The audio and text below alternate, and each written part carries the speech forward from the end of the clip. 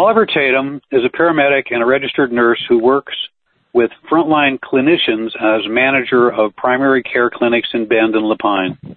He was elected to serve on the Central Oregon Community College Board of Directors and the Deschutes Rural Fire Protection District Board. Oliver grew up in rural Deschutes County and lives in Bend with his wife, Amy, and 2 children. This conversation is being recorded on September 23rd, 2022. Oliver Tatom, welcome to the Radical Songbook Podcast. Michael, thank you so much for having me. It's a pleasure to be with you. I really appreciate it. On your campaign website, you talk about how Deschutes County has changed a lot since you were a kid growing up here. Can you start out by just amplifying on that and maybe talking about what you see as positive changes and what you see as things that concern you? Oh, absolutely. Yeah, my parents moved over here from Canby, outside of Portland, when I was 18 months old.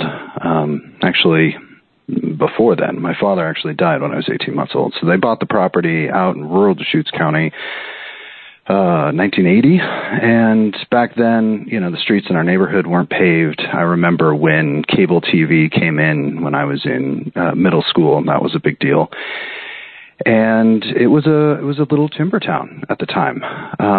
And there's aspects of that I really miss, right? When I was in high school, I don't remember a lot of disparity between students based on the economic situation that their parents experienced. I certainly knew that there were kids I went to school with whose parents maybe had a bigger house than mine or a smaller house than mine, but there wasn't quite the economic divide that you see today, certainly between the east and west side of Bend or between areas of the county.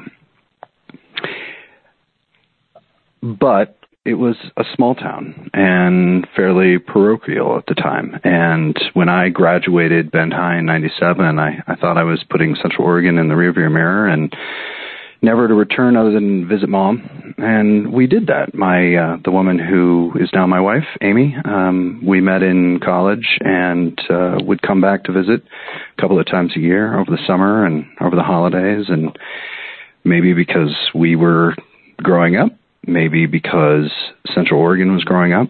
I think it's probably a combination of the two. But as we'd come home and visit my mom and her partner, we really began to realize how special this place is and how lucky I was to grow up here. And when we got married and started thinking long term, in terms of having kids and starting a family and building a life together, realized that Southern California was never going to be home for us. Even though my wife grew up in North San Diego County, that area had changed a lot. Her town had gone from small rural town to essentially a suburb of San Diego, and we knew that Deschutes County is where we wanted to raise our kids. Took us a while to figure out how to make that happen. Rather circuitous path with my wife going to grad school back on the East Coast, me transitioning into a new career first as a paramedic and more recently as a nurse. But we were able to move home in 2014, and certainly the communities of Central Oregon have changed. They've grown quite a bit. It's amazing to me going out and knocking on doors and being in neighborhoods that didn't exist even a few years ago, let alone when I was growing up. In terms of the good, I appreciate the fact that we have world-class restaurants, entertainment venues. I love that the old mill has become the old mill.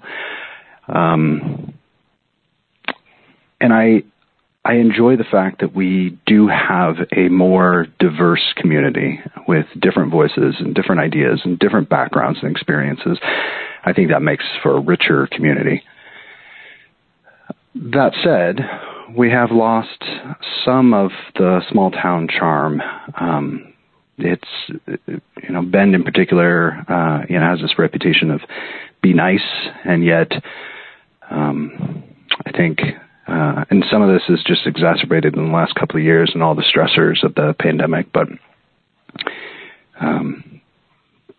there's less kindness now. And I think that part of that comes with just growing community and fewer personal ties with the people you're interacting with on the roads or in your business. But and then with the skyrocketing housing prices and folks being pushed out, essentially, where they can't afford to live here, but they can't afford to move, and they end up living on the street or in the forest, and that can be unsafe for those around them. It can be unsafe for them, and that's not something I remember seeing growing up here. You know, they always described Bend and some of the smaller communities as poverty with a view, and so there's been a push over the last couple of decades to diversify the economy and bring in jobs, and I think we've been really successful at that, but our social infrastructure really hasn't kept pace. And so while we've solved some of the old challenges of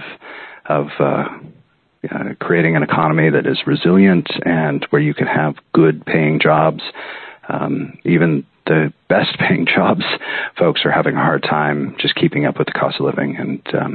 And you see that.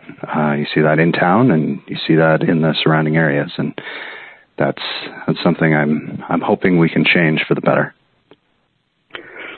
So, with all that in mind, why have you decided to run for the county commission? For me, the primary motivation is really healthcare. Health services is the largest department at Deschutes County, and that includes public health, behavioral health, and direct clinical services. It's the largest department both in terms of budget and in terms of the number of employees. Deschutes County has about 1,200 positions. Many of them are unfilled at present, but of those 400 are health services employees, and it's a $60 million plus budget. And it has enormous potential to positively influence our community. The folks that work in our health services do really great things, and I think a lot of the residents in Deschutes County, they may not even be aware of the services offered and the work being done. Although those that are really in need, particularly on the behavioral health side, they may be aware of how strained and stretched that department is. And it's at the point now where folks say that it's hard to access services unless you're experiencing very acute crisis. And that's hard on those folks who may not be quite in crisis mode, but are headed that way, and they need the help to get stabilized before it gets to a crisis. And on public health, I think a lot of us are more aware of public health after experiencing this pandemic for the last 2+ years. But public health is about so much more than COVID. Infectious diseases of all types, particularly STDs, have long been a focus of public health in terms of surveilling them and trying to prevent them. But public health is also about helping new moms and dads learn to be good parents and raise their babies and their kids to be healthy. It's about injury prevention. I mean, if you take a really broad lens, we need to even look at things like our transportation system and ways that we can encourage good health in terms of making it easier for people to walk or bike, but also in terms of making our roads safer so that people aren't experiencing injury from motor vehicle collision. And then there's also chronic disease prevention and management. Historically, they've had programs that help people that are on the cusp of being diagnosed with diabetes and providing education on the lifestyle changes that they can make in terms of increasing activity and changing diets so that folks aren't needing to go on metformin or insulin or heading down the path toward kidney disease and stroke and heart disease and some of the other really devastating outcomes of diabetes if it's not well managed. So for me, having begun my career in healthcare as an EMT and paramedic and seeing people really experiencing some of the worst days of their life, and knowing that injury or that illness was preventable, it's a big reason why I went back to school to become a nurse, and seeing what our health services at the county is able to do, because they have extraordinary people in those teams, but they don't have the support that I think they deserve from at least two of the commissioners. Imagining what they could do with that support. And it's not just in terms of money, because our resources are finite, but being able to tap into that potential and really do more for our community and help prevent people from experiencing chronic disease and injury that ends up making it harder for them to work or adding to the cost of our overall healthcare system.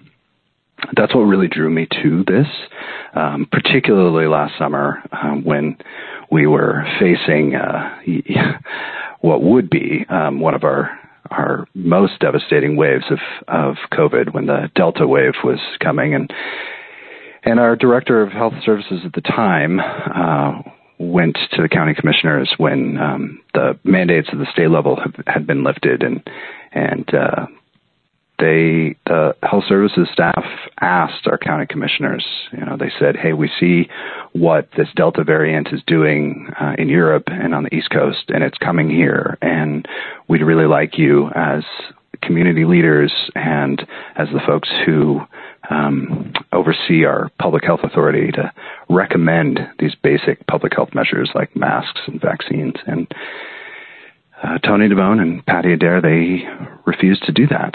And a little over a month later, the county was chipping in to help St. Charles get a refrigerated truck because their morgue was overwhelmed. And I see that continues well into this year. Just earlier this year, the health services staff went to the county commissioners and they said, we've got these limited duration positions to hire nurses for COVID response, and we have only been given the authority to post them as 6-month limited duration positions, but we're having a hard time filling those. We'd like them to be year-long positions. We've got the money coming in from Oregon Health Authority to pay for these positions, but we need your permission to make these year-long positions so we can actually recruit people into them and fill them. As we continue to navigate our way through what we hope is the end stage of this pandemic. And my opponent, Tony DeBone, and Patty Adair, they were very dismissive and said, well, isn't COVID pretty much over? It's just a sniffle. Is anybody even dying at this point? And that hit me pretty hard because I was watching the video of this meeting the same week that the veterinarian who's taken care of my dogs for years, Dr. Quinn, we had just attended the memorial service for her 26-year-old son who died of a pulmonary embolism after he contracted COVID. And it's because he had fallen victim to some of the misinformation about vaccines. And to watch Tony laugh, he literally laughed at the idea of anybody dying from COVID at this point. It just reinforced to me how important it is to have leaders who understand how our healthcare system works and what we need to do to educate folks and provide the information they need to make good decisions, and also to lead with compassion and to understand that even though you may not feel that COVID or influenza or syphilis or even diabetes may not be a threat to you personally, but it is devastating lives of people in this community, and that deserves compassion. So on your website, your campaign website, healthcare is one of the 4 primary issues that you list. You also list there you have housing, water, and wildfire prevention. So, what are your concerns about these issues, and what solutions and new ideas do you want to offer on the county commission? Sure. So for housing, this is not something that I ever anticipated.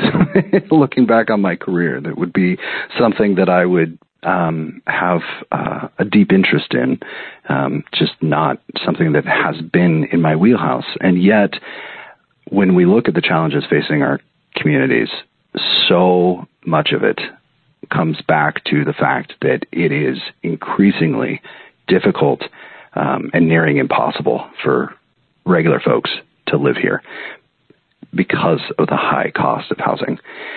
And ultimately, that's because we just don't have enough. We don't have enough homes of all types. We don't have enough apartments. We don't have enough condominiums. We don't have enough duplexes. And we don't have enough single-family homes. And the reasons behind that are complex and multifactorial. Much of it goes back to the financial crisis of the last decade, and the fact that we lost so many people that did the work of building homes, and of course the rules around lending got a lot tighter, so it was harder for folks to buy homes. And then we always tend to we don't want to repeat our last crisis. So in order to not overbuild our supply and having another housing crash, I think we might have erred on the side of being too conservative in how we're building and meeting the demand for housing here. They say, our state economists say, that we are short across the state of Oregon by 110,000 housing units. And so when we look and see these folks that are now living unsheltered or very tenuously sheltered because they're moving from friend's house to friend's house, or they're living in a little camper out in the woods, much of that is due to the fact that they just can't afford to live here, and they can't afford to move. And even if they could afford to move, this problem is across the country. And so anything that we want to do, any of the problems that we want to solve here, whether it's addressing our staffing crises, which as a clinic manager I'm experiencing every day, it's near impossible to hire new medical assistants because they can't afford to live here.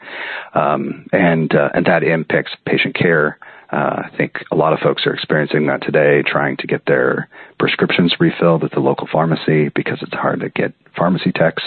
Our schools are having a hard time keeping the buses running because it's hard to hire bus drivers. And that's not all because of the price of housing, but that's a major factor in the fact that it's hard for a lot of the folks doing these jobs to be able to move here and accept those positions because the housing has become completely detached from wages, and you can't make enough to afford what rents are now or what mortgages are now. And so if we want to continue to make this a community that families like mine can live and work, because ultimately I want my kids, after they've grown up and had the opportunity to go out and see a little bit of the world like I did and like my wife did, I hope they're going to realize how lucky they were. I hope they're going to realize how lucky they were to have grown up here, and that they might also choose to return here and raise their own family here. But at the rate we're going, if things don't change, if we don't change this trajectory, that won't be open to them. They won't be able to. This will be another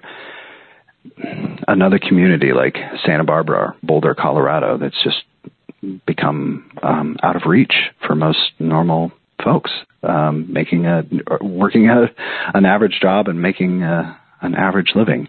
And that's not the community I grew up in, and it's not the community that I envision for us. And the only way to make this a livable community is to make sure that we have enough housing for the people that want to live here. So what specifically do you think the county commission should be doing to make that happen? Frankly, most of the housing needs to be built within our city limits. And I think it's important for us to see a change on the county commission so that we're acknowledging that fact, as opposed to continuing, as my opponent does, to say, oh, we could magically fix this housing crisis if the state would just gut our land use system and allow us to build out into the rural county. Tony likes to talk about the fact that the Los Angeles basin, there are 12 million people that live there, and why can't we do the same here? And I don't want to sacrifice what we all love about living here, which is that open space that surrounds us, our farms and forests and natural deserts. But by continuing to insist that that is the only path forward, then we're not working collaboratively with our cities and with the state to make sure that we're making the best use of the land that currently exists within our cities, and then being strategic about how we expand the urban growth boundaries, because that's the flip side of the land use system that we have. Yes, it limits our ability to sprawl, which I think is good, but it also says that cities do have to look out into the future, project how many people they expect to move here or to create new households, and grow accordingly. And that involves strong collaboration between cities and counties and being on the same page and sharing the same vision. And I would love to see Bend, for instance, realize its vision for the Bend Central District, where we can accommodate so many more homes. If we can get the wherewithal to make it possible for our developers to be able to do what they do well and create that additional housing. But of course, one of the major obstacles is the fact that there are so many people living unhoused within the city, and we need to build housing so that those folks have a place to live, but we also need to build shelters, low barrier, high barrier, places for them to go, alternatives for them to go, because we're not going to see that development in Bend Central District when developers are scared off by the fact that there are people living in tents on 2nd Street. And the cities are doing their best to try to create shelter space so that there are alternatives for some of these folks to go, but the county can play a much bigger role in that as well. And the counties has to play a role, given that they are the service provider and the major hub for where our nonprofit service providers interact, both in our behavioral health and our public health and our health services, plus some of the other administrative functions of the county, like veteran services and intellectual and developmental disability services. So there's a big role for the county in that regard. There's also the fact that the county owns quite a bit of land, both surrounding our cities and within our cities. And from what I have seen, the county commission, with its current makeup, is really reacting and sort of haphazardly on one-off basis as they're approached, without any real strategy or vision behind how they want to use the land to address some of these problems. They'll give land to. They'll donate land to one organization, then they'll turn around and try to sell another parcel for market rate. I was particularly frustrated when they made the city of Bend pay nearly $1 million out of their affordable housing fund for parcel of land that Housing Works is going to build on here near the hospital. And the explanation from the incumbents was that they wanted that money to put toward the courthouse expansion. And I understand the need for funds to support that capital project. It is an important project, and we do need to move forward with it. But that's nearly $1 million that the city or Housing Works could have put toward creating additional affordable housing units. And I think that's a wasted opportunity. But I also think we can look beyond just selling and donating land. As you mentioned at the top of this conversation, I serve on the board of directors for Central Oregon Community College, and we have partnered with William Smith Properties, the developer of the Old Mill District, to develop some of the land owned by the college, and it's called the Campus Village project. And it's been years in the making, but we're finally seeing real progress getting made. There was an area of land that builder Curtis Holmes is putting. I think the first phase is somewhere around 16 homes, each of which has an ADU. And then Neighborly Ventures, which is a development company out of the Valley, has just broken ground on a multifamily housing project that will, when it's done, provide 180 new housing units. And then we just at our last meeting voted in favor of moving forward with phase 2, which will bring on another, I believe, 60 some units. And those are market rate. Granted, they're not affordable housing, so to speak, in a technical sense, but we need more affordable. We need more market rate housing as well, because if we're not building housing units across the spectrum, across the continuum, then we're never going to meet the demand, and prices are only going to continue to go up. So I would love to see the county do, approach its land holdings more creatively and think about. So the Neighborly Ventures project that I was just talking about with the new apartments being built near the college, that land will continue to be owned by the college. And so it's a long-term lease, and every year that generates revenue for the college. When the entire project is done, that's those 2 apartment buildings, it's somewhere near $300,000 a year that is additional revenue for the college that it can put towards supporting its students. And that's the college's mission. The county's mission is different. So what could we do if we were to partner with builders to create leasing opportunities? Or, I'd also love to look at some of the work that Katie Brooks, who's the executive director or CEO of the Ben Chamber, did in her previous role when she worked at the Port of Vancouver. And they did some really creative things developing their land as well and maintaining ownership of the land, but working with partners to create new commercial and industrial and residential space while also generating revenue for the port. And I think the county can do a lot of interesting things with the land that it does if we have leaders that expand the vision a little bit. So 2 other issues that you talk about on your website are water and wildfire prevention, and they're kind of linked, but also obviously separate issues as well. Yeah, I think the link there is really that they're both driven by climate change. We have been talking about climate change coming for years, and we are seeing that it is here now, and we're experiencing it. We're experiencing it in declining precipitation and snowpack, which is contributing to our drought and the fact that wells are running dry and farmers are really struggling, particularly north of us in Jefferson County because they have junior water rights. And we are seeing fires that are much more destructive. I lost my childhood home to wildfire. Ours was one of the 19 homes that burned in the Skeleton Fire in 1996. And so wildfire prevention is an issue that's really dear to my heart.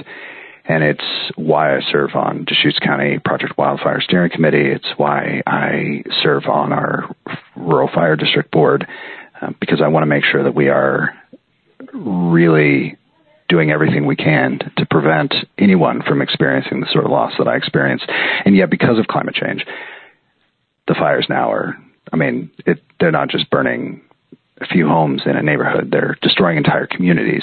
And so even though after the Skeleton Fire and the Aubrey Hall Fire in the 90s, Deschutes County became really a leader in fire prevention efforts, those fires have gotten so much bigger and so much more threatening that we need to do more to be protecting our communities. And when I say that, what I mean is, right now a lot of our fuel reduction efforts, meaning, encouraging private property owners to clear brush, particularly in the immediate zones around their home or their business, and create defensible space, and trim some of the limbs or trees so that they're less vulnerable to an ember landing on them and then igniting and ultimately igniting the structure. A lot of that is depending on the personal responsibility of individual homeowners. And there are grants available. And I went through this process with my own neighborhood in the last year because it's been 26 years since the Skeleton Fire, and a lot of that brush has grown up. And so we did organize as a neighborhood. We don't have an HOA, so we had to do the painstaking work of going door to door and getting neighbors involved and come together and become a fire-wise recognized neighborhood that allowed us to then be competitive when we applied for a grant from the county. But what I learned in that process is that it really that process really favors neighborhoods that have the means and the wherewithal to do that. And there are a lot of folks living throughout our county, particularly in the rural areas, that because of age or physical disability or limited income, it's very hard for them to be able to do the things that they need to do in order to get those matching grants. And I look at communities like Flagstaff where they have an actual crew that over the summer might be a wildland firefighting crew, but during the off season, they're out there actively removing some of these flammable fuels to reduce the risk to the community. And I know our county forester had been looking at how the county might be able to work with our fire districts and departments to create that sort of capacity to do that. And then COVID sort of put all of that work on hold. And then, unfortunately, the county forester, as well as the fire adapted communities coordinator from our natural resources department, both left the county. And at present, we have no natural resources department at Deschutes County because they've lost their 2 staff members. And we need to rebuild that department. And I think we need to expand it a little bit or leverage our relationship with the Deschutes Soil and Water Conservation District that's also doing some fire prevention work, and as well as with our fire districts, and really get back on track to looking at how we can do even more to protect our community from wildfire. On the water piece, the county,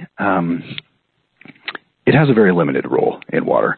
Water is very heavily regulated by the state and the federal government, and the irrigation districts have a huge role in that.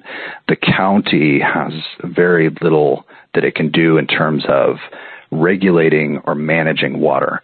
Where I think the county does have a very important role is in land use and how it encourages or steers development outside of our cities.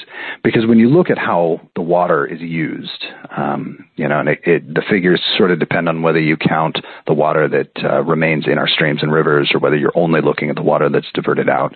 But depending on how you look at it, the municipal water use is between 2 and 8% of all the water used in the Deschutes Basin. So cities of Bend, Redmond, Lapine, Sisters, including all the golf courses within them, they're using 2 to 8% of the water. The rest of the water, the vast majority of it, 80% and more, is going into irrigation to our farms. And where that water is being used to grow food or to sustain livestock, that's important. I mean, that is a very important element of our community's economy and our lifestyle. But a lot of that water is lost in transit. It's lost as it seeps into the ground through these historic canals, as it's evaporated, or just through really inefficient 100-year-old irrigation techniques on the farms. And the county has been able to pass through some federal funds, through ARPA dollars and other money that the federal government has allocated to us to help farmers adopt some of the more efficient irrigation techniques that, our friends up in Jefferson County have sort of been forced to adopt because their water is rationed so much more tightly. But some of the irrigation districts down here have been more proactive about getting the funds necessary to adopt more on-farm efficiencies and prevent water loss through the piping of canals. But the other thing the county can do, the lever that we can pull, is to prevent additional development in our rural county that is outside of the municipal water delivery systems that are so efficient. What I don't want to see, for instance, is 700 acres of farm and rangeland turned into 70 10-acre lots, or parceled even further into home sites that each have a ground well that is pumping water that isn't measured and is very inefficient and contributing to the neighbors that have been there for years, seeing their wells run dry and then having to find the money to re-drill their wells and increase the hardship they're already experiencing because our water levels are dropping. So I think the county can be more intentional about how it works with our cities to accommodate the need for additional housing without just opening the floodgates and encouraging sprawl and additional groundwater wells in our rural county that only exacerbates our water issues. I want to move on to some other issues here. What's your opinion on the psilocybin therapy and that was approved by voters in Deschutes County as well as across Oregon, of course, and the county commission's decision, two members of the commission, to ask Deschutes County voters if they want to opt out of the program? I think psilocybin shows tremendous potential as a method of therapy, particularly for folks who've experienced profound trauma, and that's really important in our veterans community, as well as for people who experience depression that has not responded to other treatments. A lot of the evidence that we've seen coming out of folks who are researching this, Johns Hopkins has been a leader on this. We see that it can be really effective.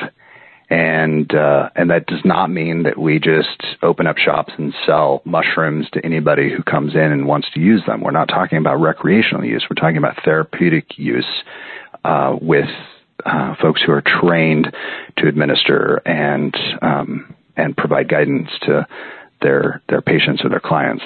And I think it's important that we offer this to folks who might benefit from it in ways that are well managed.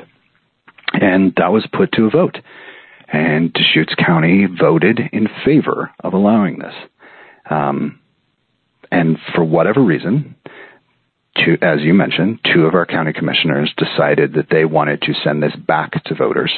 And it's not clear to me why they decided to do this. It's clearly beyond the fact that it's clearly political.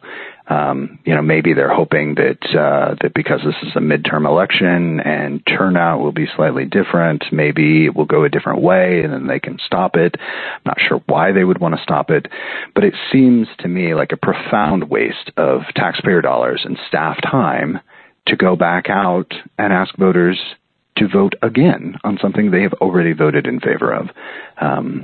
My opponent said in another interview that the reason why he's supporting this is because he thinks it'll be a good opportunity to do some marketing and educate people on what this is about. I don't understand that. If they want to do a marketing campaign, do a marketing campaign. This doesn't need to go to the extent of asking people to vote on something they've already voted on. So I think I would have voted differently. We should proceed with developing time, place, and manner rules. And in fact, I don't know that Deschutes County staff even needs to do that. I was very disappointed when the Community Development Department came to the county commissioners and said, we don't have the staff to do all the things that you have asked us to do. We need you to prioritize these. They gave them 3 things that were really taking up most of the staff's time. That was refining the rules around accessory dwelling units to allow ADUs in the rural county, now that the state has said that we can do that. Updating the wildlife inventory, particularly with mule deer, so that we can arrest the decline in population there by determining where they are migrating and protecting those lands. And the third was the time, place, and manner rules for psilocybin. And the county commissioners decided that they would make the wildlife inventory the lowest priority because they wanted to prioritize developing time, place, and manner rules for psilocybin, even though Hood River County and Wasco County are also developing time, place, and manner rules. And as Commissioner Chang had pointed out, Deschutes County is often the leader, and other counties are just waiting for us and adopting our rules. Well, with all of these competing priorities, why don't we just let Hood River and Wasco move forward with their time, place, and manner rules, and then we could adopt those, because I'm sure they're going to come up with some good rules. And then meanwhile, we can move forward with the things that we really need to do here in Deschutes County. So you'll be on the ballot as a Democrat. Your opponent will be on the ballot as a Republican, because right now these are partisan positions. Do you support, there's a ballot measure that will be on the ballot November 8th. Do you support making the county commission positions nonpartisan? Absolutely. And I signed the petition, and I even helped gather some signatures. I find it interesting that now my opponent also says he supports it and signed the petition, even though at any point he and Commissioner Adair could have joined Commissioner Chang in referring this question to voters and saved the effort of League of Women's Voters and other organizations and their volunteers from going out and collecting over 7,000 signatures during the pandemic, during the winter. The volunteers who collected these signatures worked really hard to get this on the ballot. And our county commissioners could have saved them that trouble by referring it themselves. And in fact, last January, there was a conversation about this. Initially, they were looking at putting it on the ballot in November of 2021, but because there wasn't otherwise there wasn't an election scheduled for November 2021, it would have been cost prohibitive.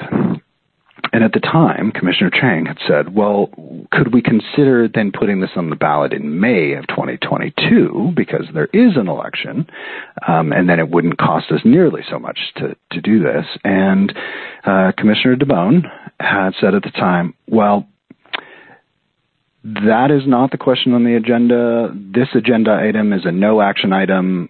Maybe we'll talk about that another time. But they never did. They could have decided to move forward with putting this on the ballot themselves in May of this year or November of this year, but instead they left it to volunteers to go out and collect the necessary signatures to get it on the ballot. And that's unfortunate. What else sets you apart from your opponent? I think there are a lot of things that Tony and I probably agree on, and I certainly hold him in high regard as an individual. One thing that I'm very grateful for is that I think Tony and I both genuinely respect one another as people, and we like one another, but we definitely have differences of opinion and different values, and there are many things that set us apart. But I think one of the most glaring examples of where Tony and I disagree is on abortion rights. I am proud to be endorsed by Pro-Choice Oregon. Tony is equally proud to be endorsed by Right to Life of Oregon. And you wouldn't think that abortion would be a county issue, but the county commissioners, or rather Commissioner DeBone and Commissioner Adair, chose to make it a county issue when the Employee Benefits Committee for the county came to the county commissioners and asked them to update the county's health plan, so the employee health insurance. By state law, Oregon state law, health insurance should cover abortion services. But the county's health plan has been around for many years, and so they were grandfathered in, and it currently doesn't cover abortion. Why that's important to me, well, as a healthcare provider, I think conversations around family planning and reproductive health, they are private, and they belong within the exam room to be had between patient and provider. And the political views of the county commissioners really has no place in that conversation. But beyond that, I reflect on when my wife was pregnant with our second child, and we received a phone call from the obstetrician after an early ultrasound, telling us that there had been a concerning finding on that ultrasound, and it could be an early sign of a condition that is incompatible with life, and we could confirm that with an amniocentesis. So the odds of this actually progressing to that condition, they gave, it was an oddly specific number. It was 1 in 257.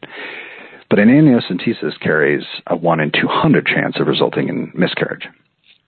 And my wife, Amy, she knew that if it were found that what we expected and hoped to be our child, but at the time was a developing fetus, if that were to have a condition that was incompatible with life, she would not want to carry that to term. It would be too traumatic. But she also didn't want to risk what she thought, what we hoped was our baby. And so we decided to wait. But factored into that decision was the fact that we knew that even though she'd be well into the second trimester, she would have the ability to terminate the pregnancy because it's protected in Oregon, and it would be covered by insurance. And the county commissioners, denied that to their employees, and I don't think that's right. And I've also heard Tony say that he makes sure that the county health services staff know that they have 2 right-to-life commissioners on the board. And I think that speaks to a level of political interference and intimidation that is inappropriate. The county has a safety net reproductive health clinic. They don't perform abortions, obviously, but they have conversations with patients that are helping women make the choices that are right for them when it comes to planning their family and making their own reproductive health choices. And that shouldn't be influenced by the politics of the commissioners. So, how can people get involved in your campaign? Well, I'd love for them to go to the website, see what I'm all about, and if they like it, then please, there's a contact form, generates an email that goes straight to me, and depending on their skill set and their interest, some people have more money than time, and donations are welcome. It helps us with our advertising campaign to get my message out there and let voters know about the choice that they have on this ballot. It's an important position that touches the lives of Deschutes County residents in so many different ways, and it's important that they make an educated decision on who they want representing them. So financial contributions are wonderful, but there's a lot of people who have time and they don't have money, and really that's ultimately what's going to make the difference in this race is people willing to volunteer some of that time. And that could be volunteering in a canvas and knocking on doors and sharing the message, my message, Morgan's message, other candidates that I support and that support me, and helping people understand the importance of voting and voting all the way down their ballot, and knocking on doors and talking directly to other voters is the most impactful thing anyone can do to help the candidate that they're supporting. But we can write postcards. We can there's so many different ways, even as simple as just requesting a free lawn sign and putting it out and letting your neighbors know that this is who you're supporting. So all of that can be done by just sending me an email, and I'm happy to have a conversation about how you can help. And that website is? olivertatom.com. And many people, despite the fact that I designed my logo specifically to highlight the O in my last name, people still spell it because misspell it because they're so accustomed to Tatum with a U. It is Oliver Tatom, TATOM.com, but I did reserve Oliver Tatom with a U.com. So if people mistype it, they'll still end up at the right place. Is there anything else that you would like to say to our listeners? Just that I'm so happy that they're listening to you and engaging and and tuning in for important conversations like this. I think we have a political system that really incentivizes the quick fix and the soundbite, and these issues are more complex than can be distilled down to a soundbite. So the fact that you're willing to tune in, to sit down, to take the time to listen to a conversation like this and really get informed, it's an important service that you're doing, not just for yourself, but for your community at large. And I hope folks take something away from this conversation and then go have a conversation with somebody else about what they heard. Oliver Tatom, thank you so much for joining me here on the Radical Songbook Podcast. Thank you. It was an absolute pleasure.